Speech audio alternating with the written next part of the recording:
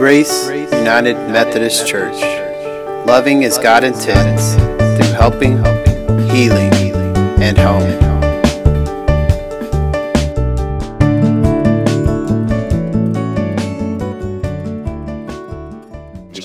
Who had this idea, which I think is a phenomenal idea.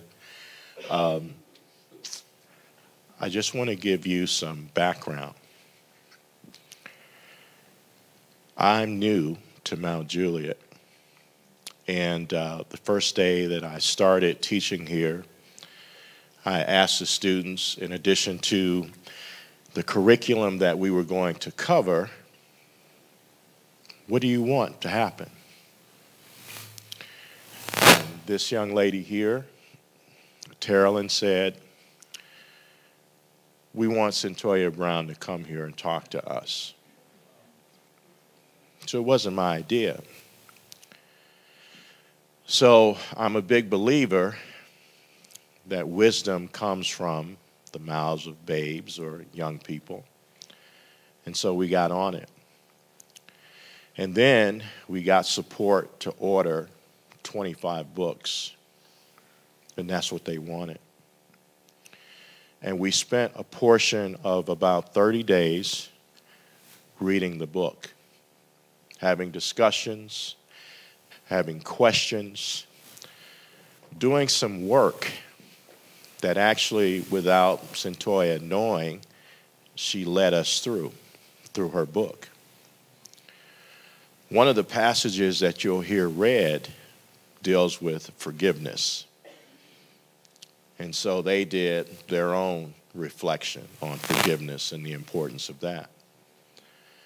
Another thing that they did, which was led to us from the book, there was this thing that Cyntoia had to do for her last class at Lipscomb called Developing a Learning Map. So they did that. Something else happened I need to share with you and be transparent. We initially presented the idea, and the principal was in favor of it, to administration to have her come. As you know, sometimes lawyers can be risk averse. And they came up with a reason why we could not do it at school. I'm so proud of these young people because they refused to accept no for an answer.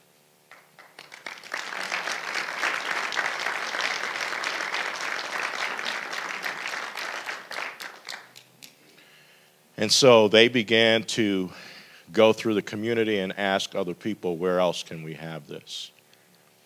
And that's the type of energy that we need to change the world that we have today, where things are just so divisive and people are abdicating their voice to remain silent in the face of things that are not right. And so we need that youthful energy.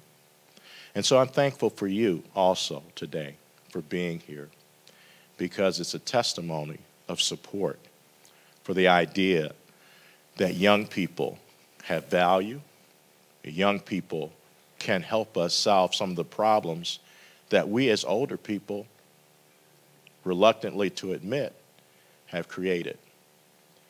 I trust them, and I thank you for trusting them.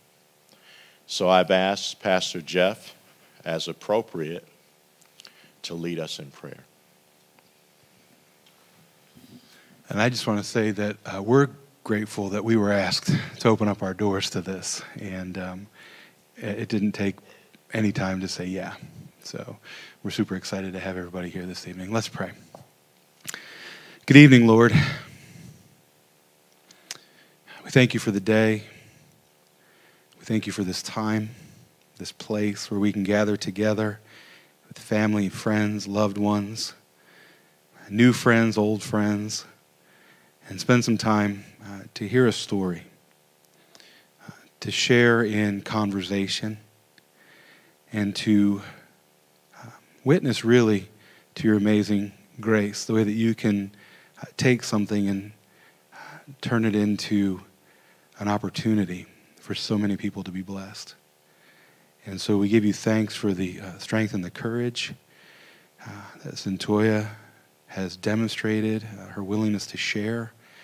And I just ask that you bless this time that we have so that each and every one of us leaves feeling fresh and anew and empowered to be instruments of your mighty grace in this world. We pray all this in your most holy and precious name. Amen. It's Declan. I'm sorry. You're good. Hello, everyone. I would like to welcome you all to our event, Freedom, Justice, and Mercy for All, a conversation with Cyntoia Brown Long. I'm Declan Delaney, the president of Students for Criminal Justice Reform.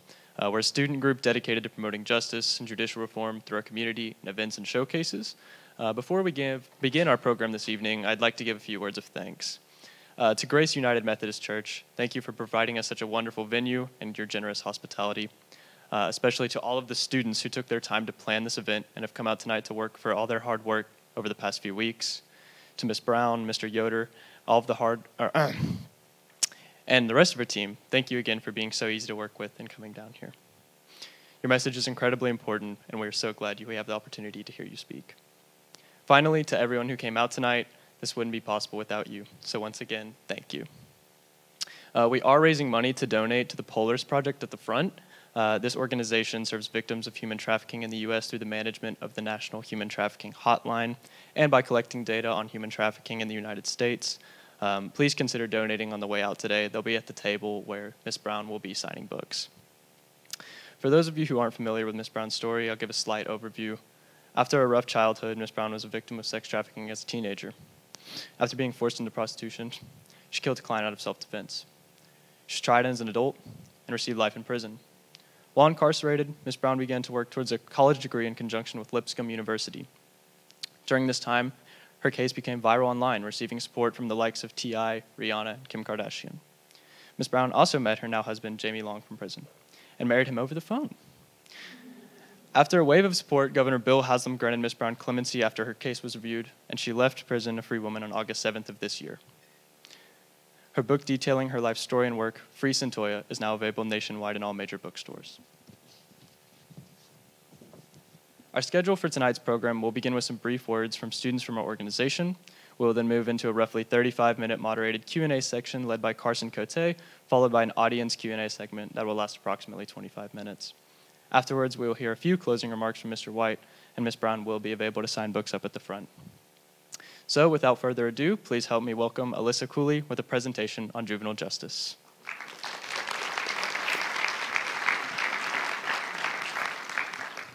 Hello, everybody. My name is Alyssa Cooley, and I will be doing a quick presentation on sex and human trafficking.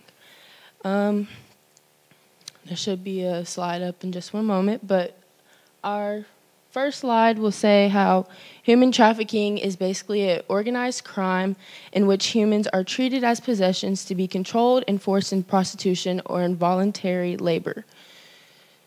So, for example, like an example sentence, Miss Brown was a victim of human trafficking. So there are an estimated of 40.3 million victims of human trafficking globally, and 75% of those victims are women and girls. The average age a teen enters the sex trade, they are normally around 12 to 14 years old.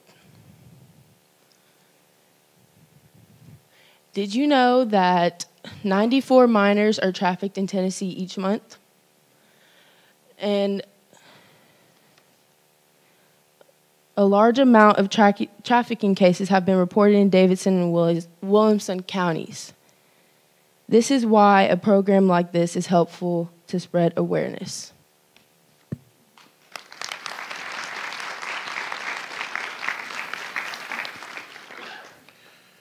There are several passages in the book that really stood out, and I encourage all of you to get the book. We've not only read it, but we've listened to the audio, which is just as compelling because you hear Cyntoia's voice, And you also hear Jamie Long's voice toward the end.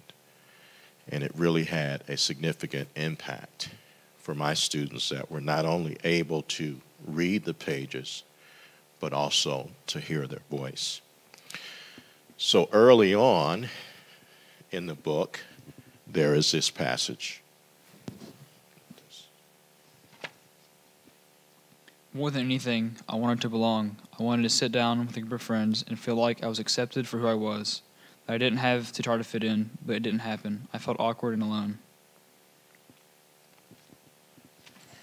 Cyntoia was adopted, and there was a struggle with identity because many of the kids that she went to school with, she did not look like. So there was this urgent need to fit in and belong.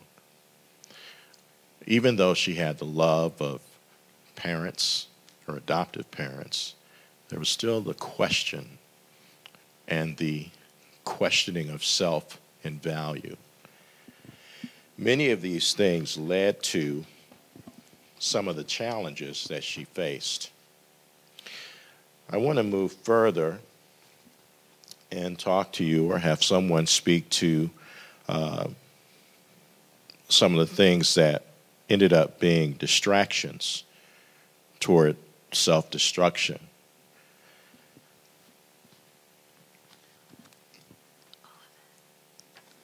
Mike was 18, the oldest boy in school, with braids in his hair, gold on his teeth, and 14 tattoos. He looked like the kind of boy who could take me away from here, like he could be my runaway love. He wasn't in my class, but I caught his attention in the halls as I walked to the bathroom or to lunch.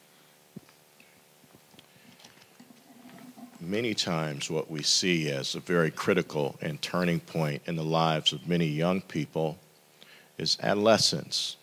When you're going through puberty and those changes, and again, the confusion that comes with trying to identify one's space in the world and acceptance in the world, Michael became a source, a destructive source, but a source that filled a need based on trying to find oneself.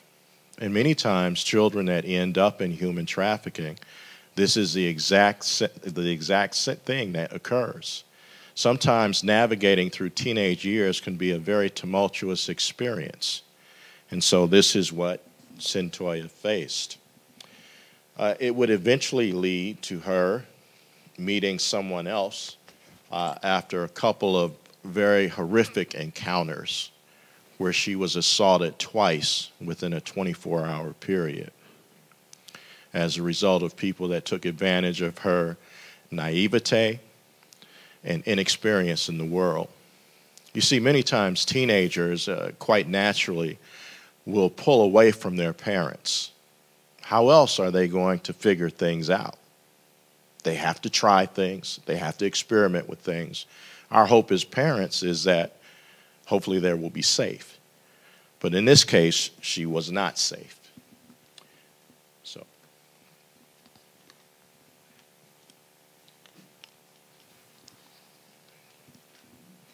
But all that changed that night. Cut made me flirt with a pizza delivery guy over the phone to get a discount. The first time I did it, he couldn't have been happier when we ended up with 2 pizzas, wings, and 2 liters of pop for $2 and some change. Then we found out the guy lived with his roommate at the same hotel. So many times when we have young people that end up in these spaces and places, no one has really taught them the value of their self-worth, and sometimes people can take advantage and have them focus in ways that really aren't reflective of who they are called to be. And so this happened to Cyntoia with an individual who treated her like property, who abused her, who conditioned her, and who programmed her. Well, some of you, and we've had people that have said that we make choices. Yeah, that is correct. We make choices, but we can't ignore that in any given moment, we're all vulnerable to conditioning. One of the things that has plagued us recently, and probably you in the audience, is Black Friday. And how many of you were influenced and manipulated to spend beyond your means or to purchase things that you really didn't need to purchase? That's just an example that's very clear and very recent in our own experience. Another passage I want to share with you is if you would stand and read this.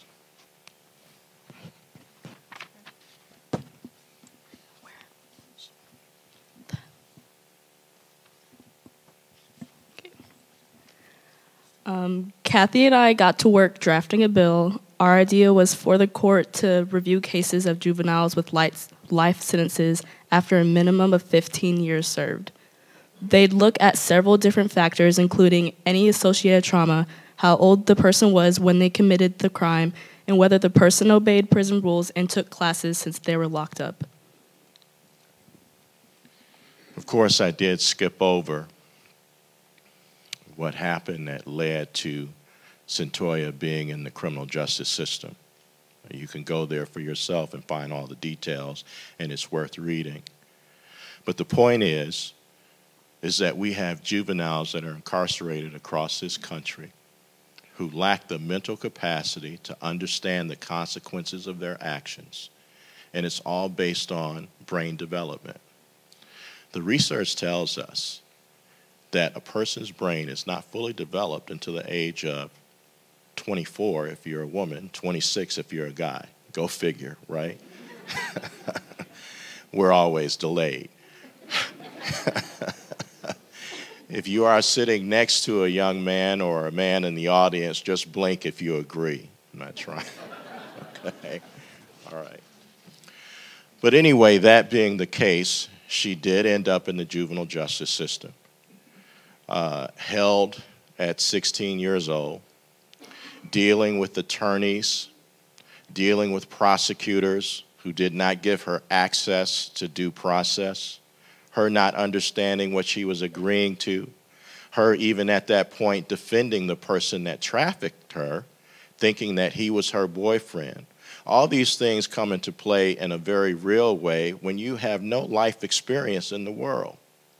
And so now she is in the position, after being in this facility, where she's starting to grow, she's starting to mature, and she's starting to understand that there are other juveniles that are suffering. And so her and her former attorney drafted legislation that they proposed, which was actually heard on the Tennessee House floor, but was rejected.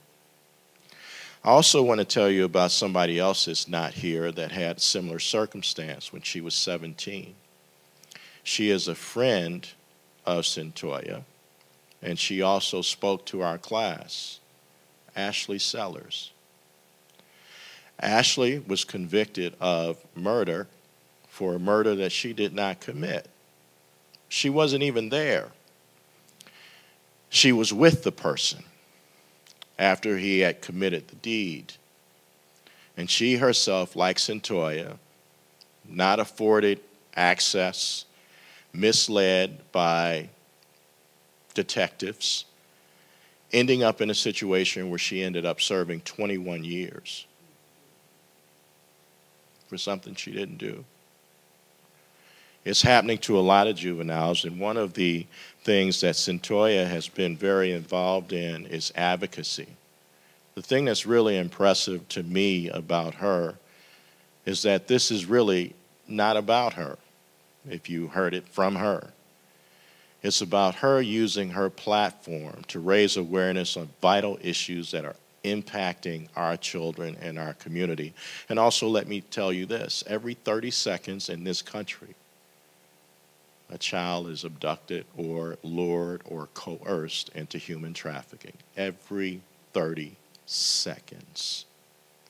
Over 300,000 children in this country are involved in human sex trafficking, where they are coerced and held against their will. Before I go to the brighter side, the evolution of Cyntoia and the call from God, I want to share some other facts with you. That on average, on any given day, a child that is trafficked, they could possibly be involved in 20 sexual encounters each day to make a profit for someone that's using them as property. 20 each day. So let's do some math on that. Let's say they got sick days, which we know is not really a reality when you're being treated like garbage. But let's say they got a month of sick time. Let's say they got vacation time. And let's whittle that 365 days down to 300, and you multiply that times 20 encounters. How many is that in a person's life that's property in 1 year? 6,000. Today we looked at a story of a woman who was trafficked, and she got pregnant at 14. And her pimp said, that's not allowed for you to get pregnant. So he beat her until she lost the baby. So these things do occur. The best side of the book comes here.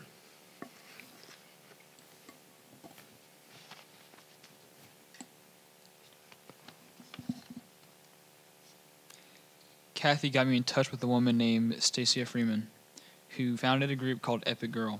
Every day she works with the juvenile court system to find girls in trouble and set them up with identity classes to help them understand their vulnerabilities, learn more about their potential risks, and connect them with resources.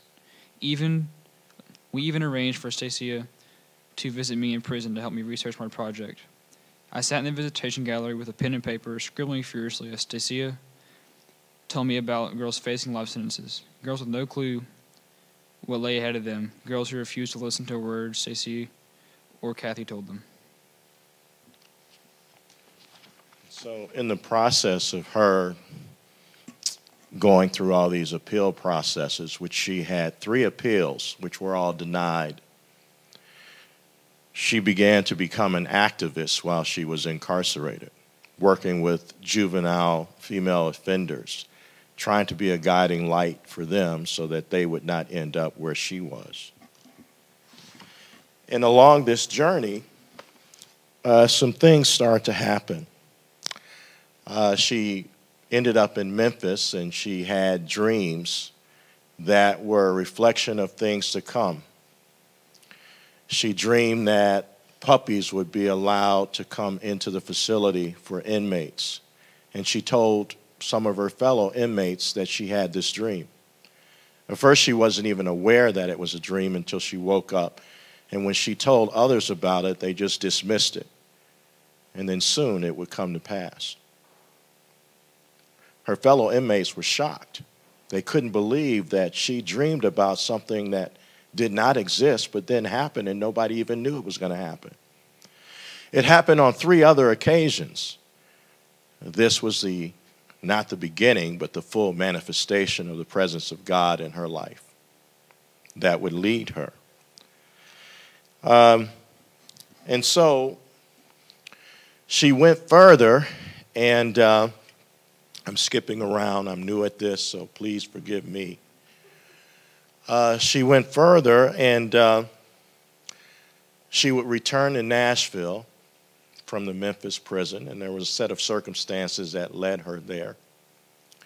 But one of the things that occurred was that a person that was part of rejecting an initial appeal that she put forward, Preston Shipp, ended up being her professor at Lipscomb. He found out that she wasn't the person that everybody read about. Everybody perceived that she was this monster that just killed this person. Yes, that did happen, and it's tragic that that happened to Mr. Allen. But there was much more to it. I've tried to give you a little bit of it that's inside the book, and again, I encourage you to read it.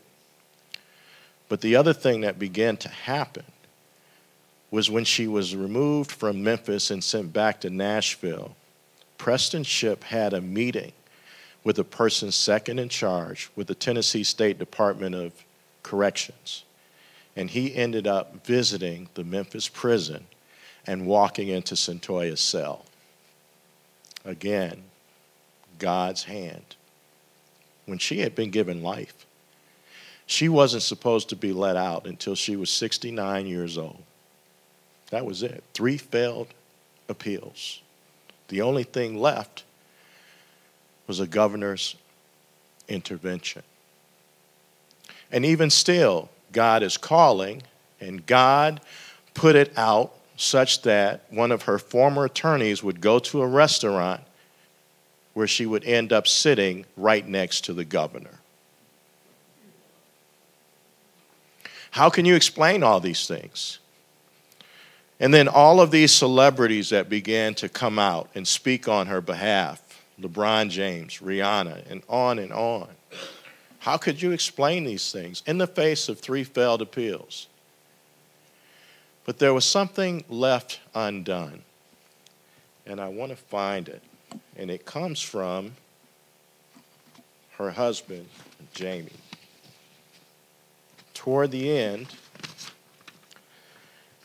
as she's trying to keep the faith, there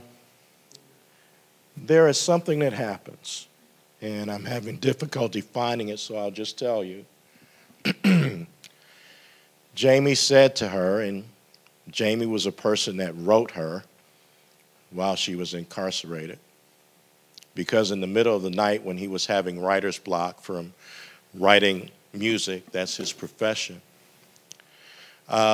he decided to go into another room, and there was a television playing where he saw the complete story of Cyntoia Brown and felt called and compelled to write her. They began communicating. And then as she's moving toward her last appeal, Jamie said something, if I could paraphrase, and if I get it wrong, I do apologize.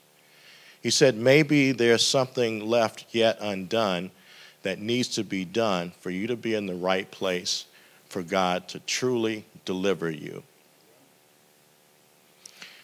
And I want to say this, when we look at Free Cyntoia, it really is a reflection of not just her, but all of us are in bondage in some way, shape, or form. And her particular bondage was forgiveness. So Jamie said to her, maybe God is asking you to forgive your mother, Gina, who abandoned you as a baby and who drank alcohol while she carried you. Maybe that's what you must do. So she went through that process of learning how to do that, and he guided her. And it was shortly thereafter that Governor Haslam responded. It wasn't the next day, don't get me wrong. In the course of time, when you measure 15 years, it wasn't that long. And he released her. Here's the last thing I want to say, and really I did not mean to talk this long. I meant to really go through the book and the passages. I really respect and admire her husband because he was obedient to God's voice. When we look at her entire story, none of it makes sense. That all these things would just happen. All these people would get involved. It doesn't make sense when you have a parole board that rejects, and the governor is supposed to take their recommendation, the last shot, and they rejected her. She shouldn't be sitting here. He shouldn't be sitting here. All this happened. And how can you explain a young man that has his freedom, that couldn't be involved and engaged with anyone, but hears the voice of God say to him, she is who you should be with? Such that he sold his car, he moved from Houston, Texas, and came to Nashville before even the word came out that she was going to be released. Because God spoke to him and said, do this. So in faith, he moved. And so I'm so humbled to be able to lay eyes on such a man and character when we so desperately need that in families today. So that's all I have. I just want to bring Jamie Long and Cyntoia to the stage, and two students that will engage you in questions and conversation.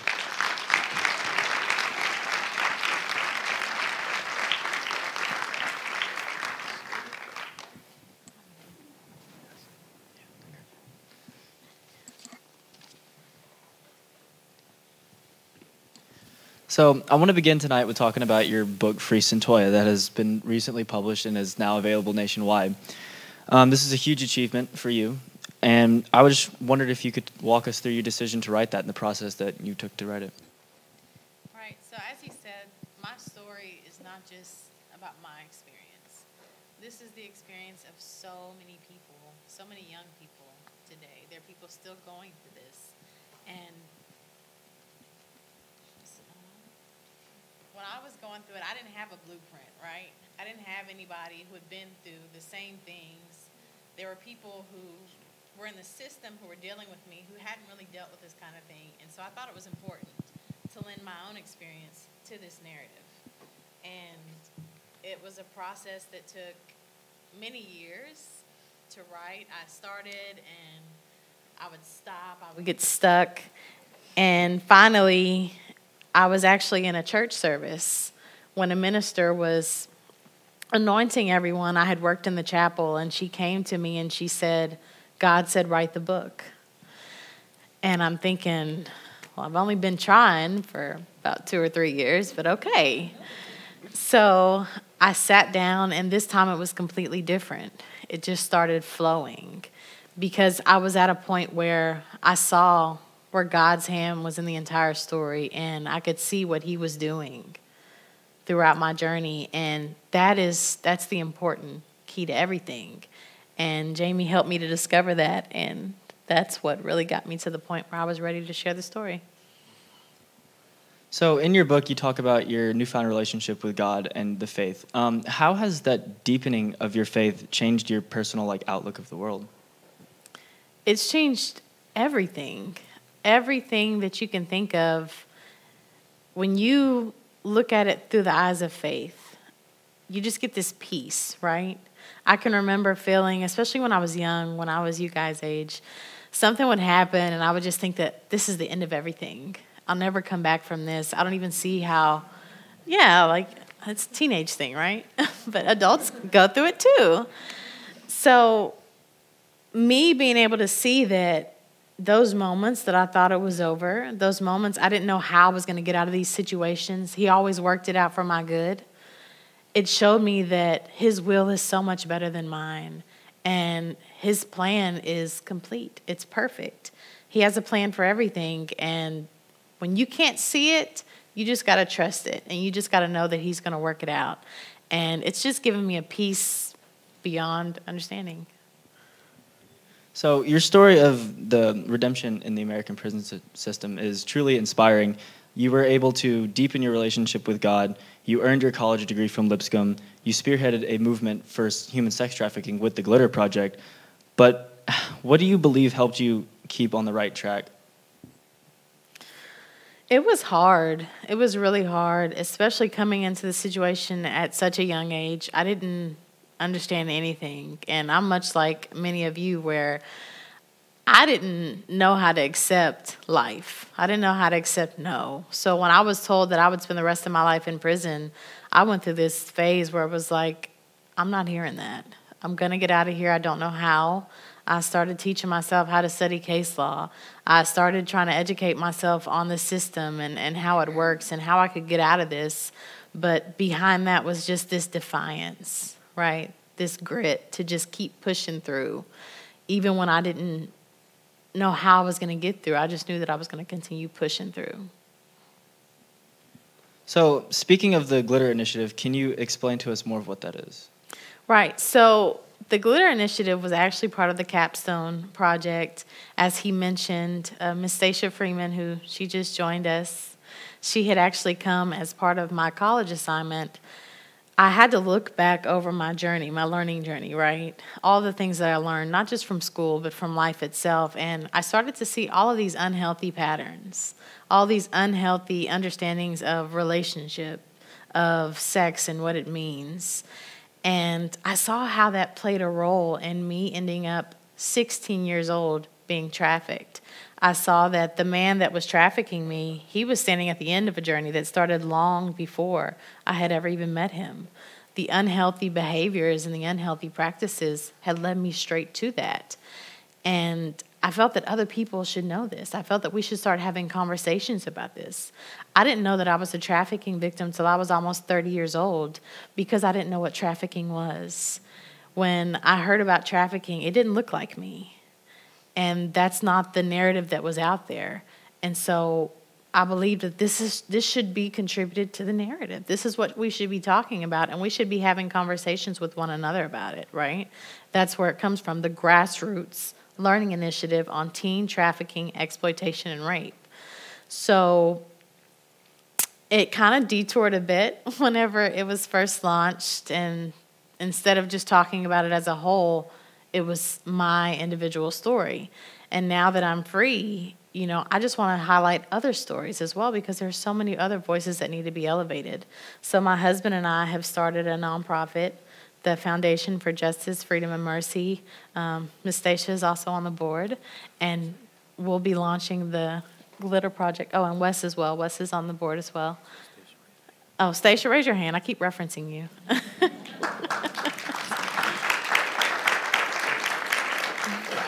So we hope in January to do an official launch of the Glitter Project. So now that you are out of the system, how have you adjusted to life outside of prison, and what are your plans for the future? Adjusting has been really easy for me because of the support that I have. However, I have to say that that's not the regular experience of people, right? It's not common. So many times people are just tossed out by the prison system without adequate resources, without adequate preparation. So I've been blessed, but there's so much more that can be done for other people because transition is very important, right? How you transition will determine how you thrive in the community and whether or not you recidivate, right? So I've been blessed, and I really just take it day by day and just asking God what he wants for me to do day by day. I'm just living my dream, So reflecting on your past, if you could say something to your teenage self or teens that find themselves in the same positions you were, what would you say? I would say, number one, you're going to get through it, right? There's a story that I had held on to that was spoken to me by a pastor that had visited the prison, and he talked about this father and this son who they were rock climbing. And the father was higher up on the rope, and the son, he was beneath him, and the son starts freaking out because the rope started to tear. And he's like, Dad, the rope's breaking, I'm going to fall. And the father just calmly looked down, and he said, Son, it's okay. If you just reach beyond the breaking point, you can continue to climb. And that was so powerful that I've carried it with me for almost 10 years now. And all those dark moments when I didn't know how I was going to continue to go on, I didn't know what life meant beyond that moment, you just keep holding on and you just reach past that point and you'll get through it. There are people in the community who are here to support you, who have been through what you've been through, even though as a young person you think that older people, they don't get it and they just don't understand. There are people, there are healthy people who can support you and who are there for you, and there's so much life that lies in front of you, and you all have so much potential. And, there are people who believe in you. I believe in you. And so I would tell myself that because that's what I needed to hear at that age. So while you were in the system, you faced a lot of obstacles. What was the hardest obstacle you faced, and what did you do to overcome it? Oh, it was an obstacle just waking up every day in that place. It really was. Just, hope, just maintaining that hope. That was huge. Just knowing that, like, I would come out of this. God always put it in my spirit that I wasn't going to do life in prison. But whenever I had met Jamie, all of my appeals had been denied. And so in the earthly realm, it was looking like it was over for me. So it was really hard to maintain that hope and just not give up. A lot of people in prison get to the point where they just give up. They don't care about doing the right thing anymore. They don't care about how their actions affect other people. They just kind of just give up. They just give into it. And, that was a struggle to not do that and to just choose to live a meaningful life despite the circumstances and despite the odds. So in your book, you wrote about the concept of restorative justice. Can you elaborate, what that is and how it fits into our criminal justice system today? For me, the simplest way I can put it is seeing people as people, no matter what they've done, no matter, what the circumstances are, right? Seeing each other as people, as members of the community. When something happens, it disrupts things, right? So whenever I was going through judicial process, we learned about the concept of shalom. And whenever shalom has been broke, whenever it's been disturbed, back in the day over, I guess it was Jerusalem, I'm not sure, but wherever they practice shalom, they would come together as a community to determine how do we restore this balance. And in our justice system now, it's less about restoring a balance than it is about just punishing, than it is about just following this rigid set of guidelines. This happens, so this needs to happen. The person on both sides, the defense and the victim, they're just completely removed from the equation. And you always see these situations where a sentence has been handed down, but there's no healing on either side of it. So the person is just completely removed. So human trafficking has devastated thousands of families across the U.S. Do you have any tips on how to recognize human sex trafficking and how to make sure those people get the help they need? Yeah, so number one, you have to start actually having relationship, right? Because this is where, you'll pick up on things. I can remember so many people, so many adults who were around when I was out doing what I was out doing, and they just kind of just glanced over me, I kind of wasn't there, right? I had older boyfriends. Nobody really batted an eye about that. When you start seeing young people coming up with money and don't know where it's coming from, but all of a sudden they start having it, they start dressing differently, they start acting differently, they start hanging around older people, this different crowd of people, secretive a lot. There's so many signs, but you're never going to pick up on it unless you pay attention, unless you actually work at having a relationship with these young people. And I know it can be hard. Sometimes they don't always want to let you in. Sometimes they don't want to talk about what they're going through, but you have to be that person where there's that space where they know when they're ready, then they can come to you. But you can always go to Epic Girl. I know Epic Girl, they always educate people on signs. Polaris, as you said, you're raising money for Polaris. You can go to their website. They have resources there to let you know how to identify it and then also how to report it. If you ever suspect human trafficking, if you see something, you need to say something. There is a national hotline in place for you to do just that. So another huge issue with human sex trafficking is that victims oftentimes aren't viewed as victims, and they don't realize themselves that they are victims. At what point in your story did you realize that you were the victim of sex trafficking? Right. So I mentioned earlier, I was almost 30 years old, and I had always been told that I was a teen prostitute. I would see human trafficking victims as people who'd been brought over from another country, right? The white girl that gets kidnapped and thrown in the trunk and forced to do things, that's a trafficking victim. For me, I was just a young prostitute. And I was told that not only by the community, I was also told that by the DA, by the court system. And you see that a lot. You still see that today. You still see that there are certain individuals who think that some young girls just choose that life. Some young girls are just fast or promiscuous. And it was actually a campaign by a group here in Tennessee called End Slavery that forced me to really understand what happened to me was not my fault, It was not okay, and it was actually exploitation, that I could not consent to my own exploitation because there is no such thing as a teen prostitute. So what can we as a community in a high school and a congregation do to raise awareness for human sex trafficking? Well, I definitely hope that you'll support the Glitter Project. Whenever it comes out in January, what we're doing, we're working on everything now, getting a website up and all the social media platforms. But it's really about listening to these stories and these narratives and sharing them, right? Having these conversations, coming out like you did now, like wanting to get interested, wanting to get involved, wanting to educate yourself. And that's so important. What I found through my own research was that the social norms that are in place really kind of support trafficking, whether you know it or not. And that has to change. It has to change with what we find is acceptable. We encourage young people to do so many things to find acceptance with other people.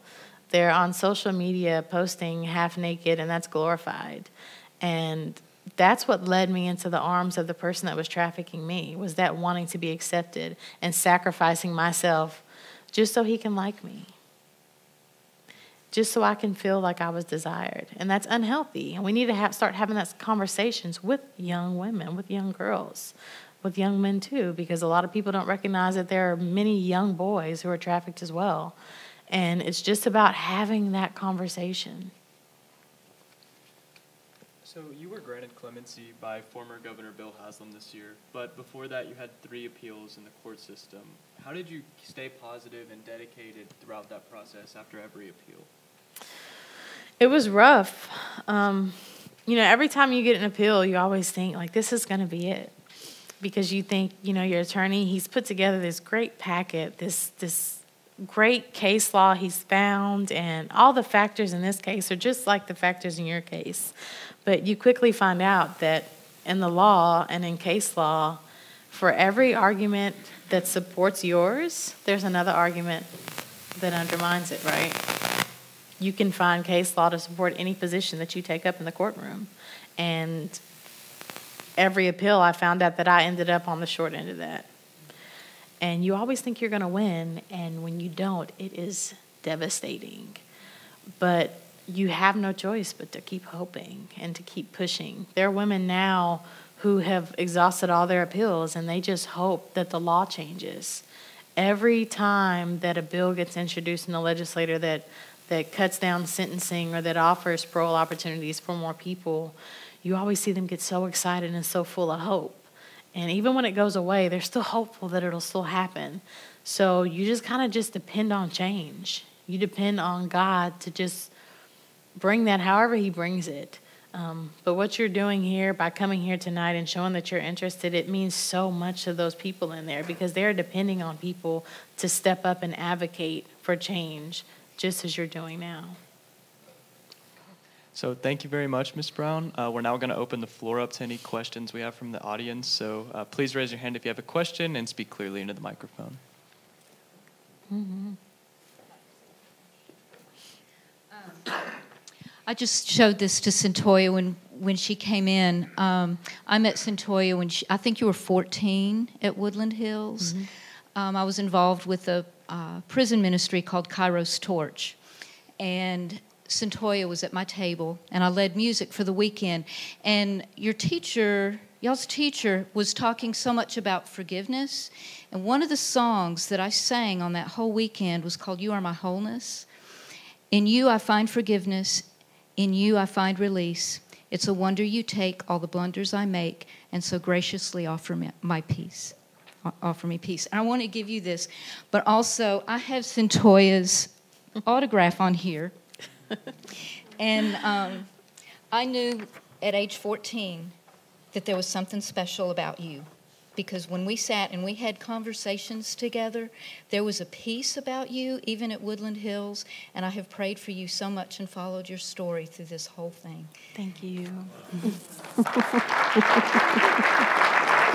I'm so proud of you. Thank you.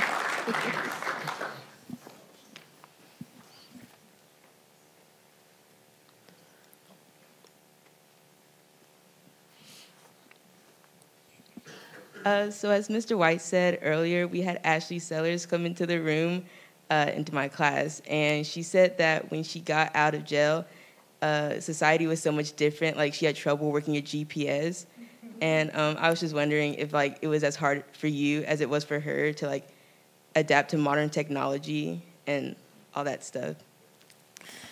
I don't think so, right? I picked it up pretty easy. I'm pretty good at that. Jamie always says I'm nosy. I like to say that I'm inquisitive. So, I spent a lot of time trying to figure stuff out. I may have pressed a button that did some bad things and messed some stuff up, but nothing I could undo. So I figured things out pretty easily in terms of technology. Gotten pretty good at it. But it can be overwhelming, especially for someone, a lot of people who are getting out of prison, like, they don't even understand the concept of a cell phone. I was incarcerated with women. They didn't even have cell phones. I don't even know if y'all remember. Maybe y'all remember the big block phones, the big Motorola's. Like that's what they had when they went in, and that's a story with a lot of women who are getting out. And so it can be overwhelming. I know there are programs now, that try to teach people who are coming out of prison how to understand technology. But yeah, it can be overwhelming. But I was good.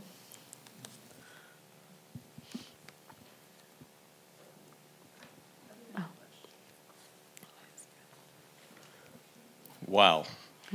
I think I can safely speak for our congregation here, our church community, and say what an incredible blessing you are.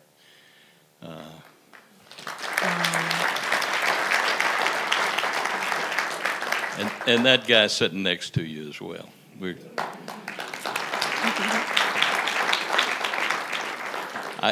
One of the things I got, here's an old white-headed guy on Google, but I actually Googled this afternoon. How many people are incarcerated in the United States? 2.3 million people are incarcerated. When you consider that the population of Tennessee is 6.5 million, 60.5 million. That would be a big percent of people in prison today. The thing that I wondered, Cyntoia, as much as anything, is after 15 years, and never losing hope, but after 15 years, what was it like that first morning when you woke up and you weren't behind bars? It was incredible. Every morning since then is just incredible. Jamie thinks I'm so corny because when I wake up, I'll just sit there and I'll just look at him and I'll just be smiling. And I'll say, I'm home, like I'm here. He's like, yeah, I'm still asleep. But it's just, like, everything amazes me. Like, even the smallest things, the trees, the colors of the trees as they're changing. Like, I'm just amazed by it, and I'm just so blessed to just experience it. So it's just felt like incredible. It's the best word. Cyntoia, I just wanted to kind of know a little bit more about how you got involved with the Lipscomb cohort, because that's how I really resonate with you. Okay. So that's a good question, right? Because as you spoke about before, you were a volunteer that you had actually come into the facility.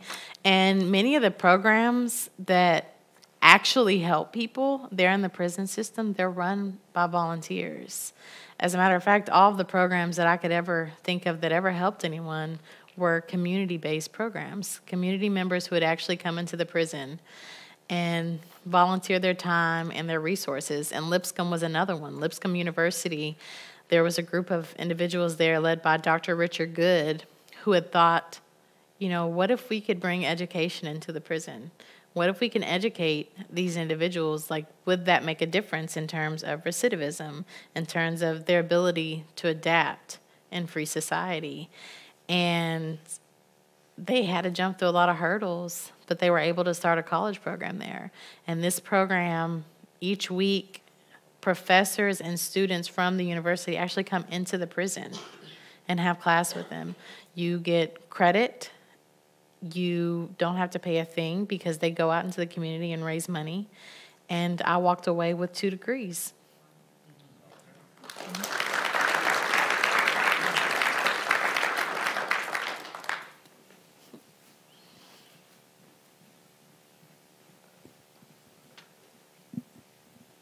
Hi.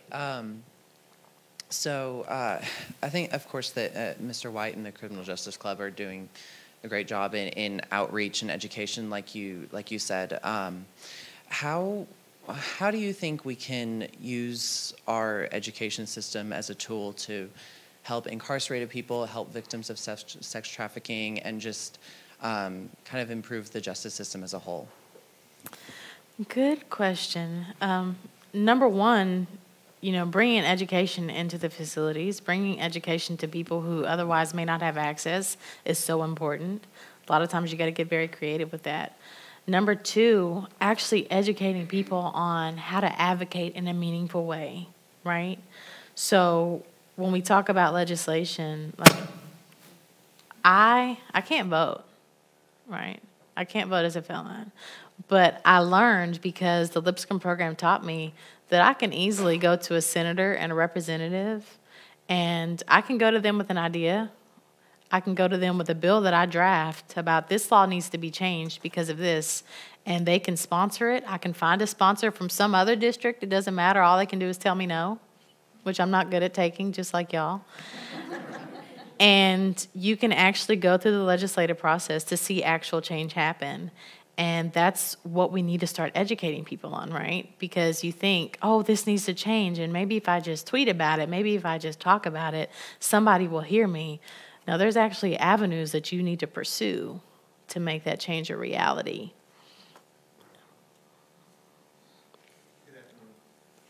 Thank you again for your time. This question is for Mr. Jamie. Oftentimes we buck the will of God and we try to go a different direction. How were you able to connect or realize there was a connection between you and Ms. Cyntoia? Well, good question.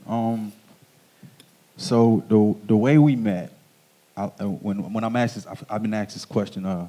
So I like to go back to when we met, and like I was sitting in my room, and she had been on my TV for 3 days, and I clicked on the documentary, and I seen it was an hour long. And my wife would tell you, I do not watch TV no longer than 10 minutes.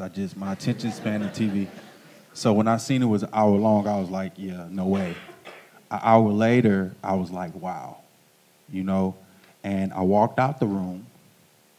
And before I could get to the other room I was going, the Lord said, stop and write her. I said, tell her what? I took the advice of my mother. I do not talk to strangers. I wrote her. And in the letter, I simply told her, prepare yourself. You're about to get out of prison. The Lord is telling me to tell you that you are about to get out of prison. I put it in an envelope. He said, take it back out and burn the edges. I said, okay, this is getting kind of crazy. But it's in those detailed moments when you know the Lord is speaking to you, every detail matters. And it was the burnt edges that got her attention. Mm-hmm. I didn't expect to hear back from her. I was expecting to do my thing. I'm living. I'm young. I'm successful. I just got my dream car. Prison. After we were writing for 4 months, I went to visit her. And that young lady that I seen on my TV in the orange jumpsuit, when I walked in, the Lord said, okay, that's your wife. So I knew right then and there that my plans and the plans I had for my life went straight out the window. And I told her, you're getting out of here. And I need you to start believing it because, faith comes with, it comes without sin. But you have to believe. And now you're looking at her. She believed. Look at her. Amen.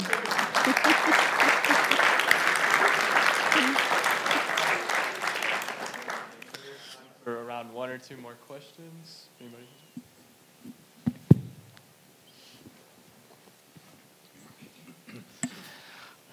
Ms. Brown, you had professors to guide your academic career, and you've talked a great deal about your faith development.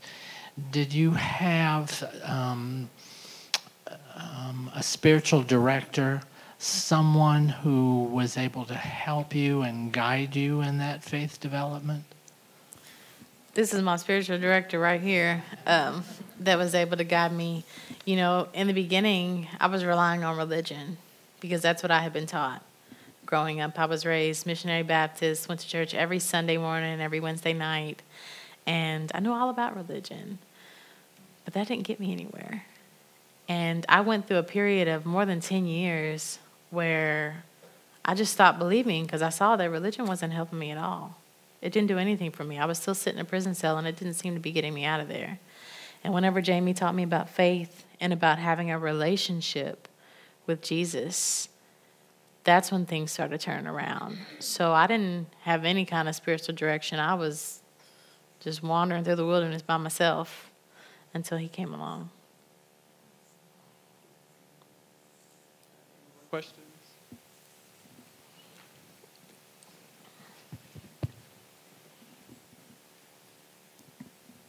I just have a quick question. What made you want to call it the Glitter Project? That's a great question. Nobody's asked me that.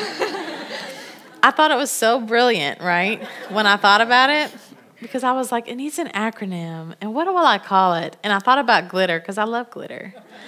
And the thing about glitter is it's shiny. It catches your eye, right? It reflects the light. And I knew that light needed to be reflected on these voices, on this experience, on this truth. So it just seemed a no-brainer. Then I just had to figure out what the letters would stand for. And that worked out too. So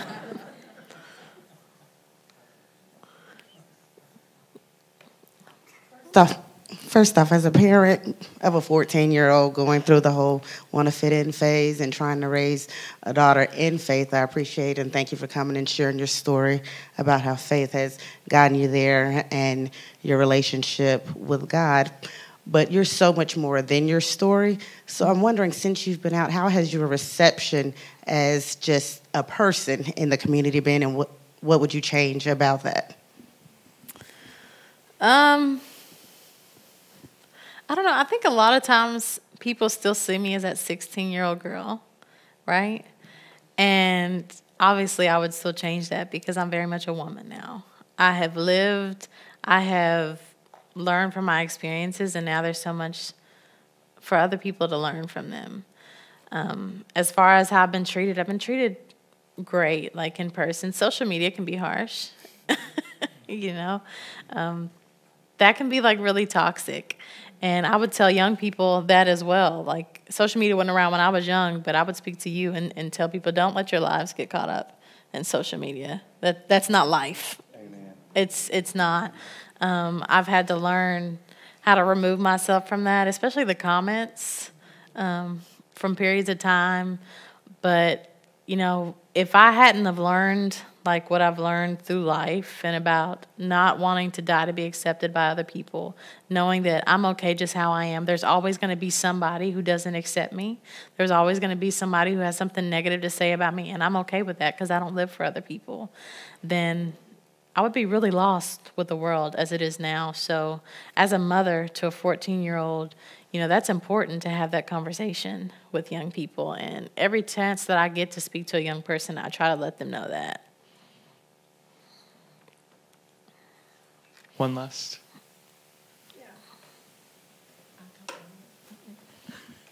Jamie, I just was wondering where your religious background came from, where you first met the Lord. I was raised, my whole family, I was raised that way. And, you know, the Bible clearly says, you train up a child in the ways of the Lord, he shall not depart from it. So I'm standing here, and I mean, my mother taught me, so she put it in me early. I strayed away, and it was like a boomerang effect. He called me right back. He's a Texas man, too. That helps. So. How many people, when you told them that you were writing Well, I told myself I was crazy. I mean, if you would have told me at that time, next month we'll be celebrating a year of being married and 3 years of being together. So, if you would have told me, if you would have told me then, at the time I was writing her that I was actually writing my wife, I probably would have stopped writing because it's like, I mean, like I say, when the Lord steps in and he intervenes, his plans are so much greater than ours. Mm-hmm. And I'm so thankful that I put that letter in the mail because I met not only my life partner, but I met my best friend. And it's been beautiful ever since. So.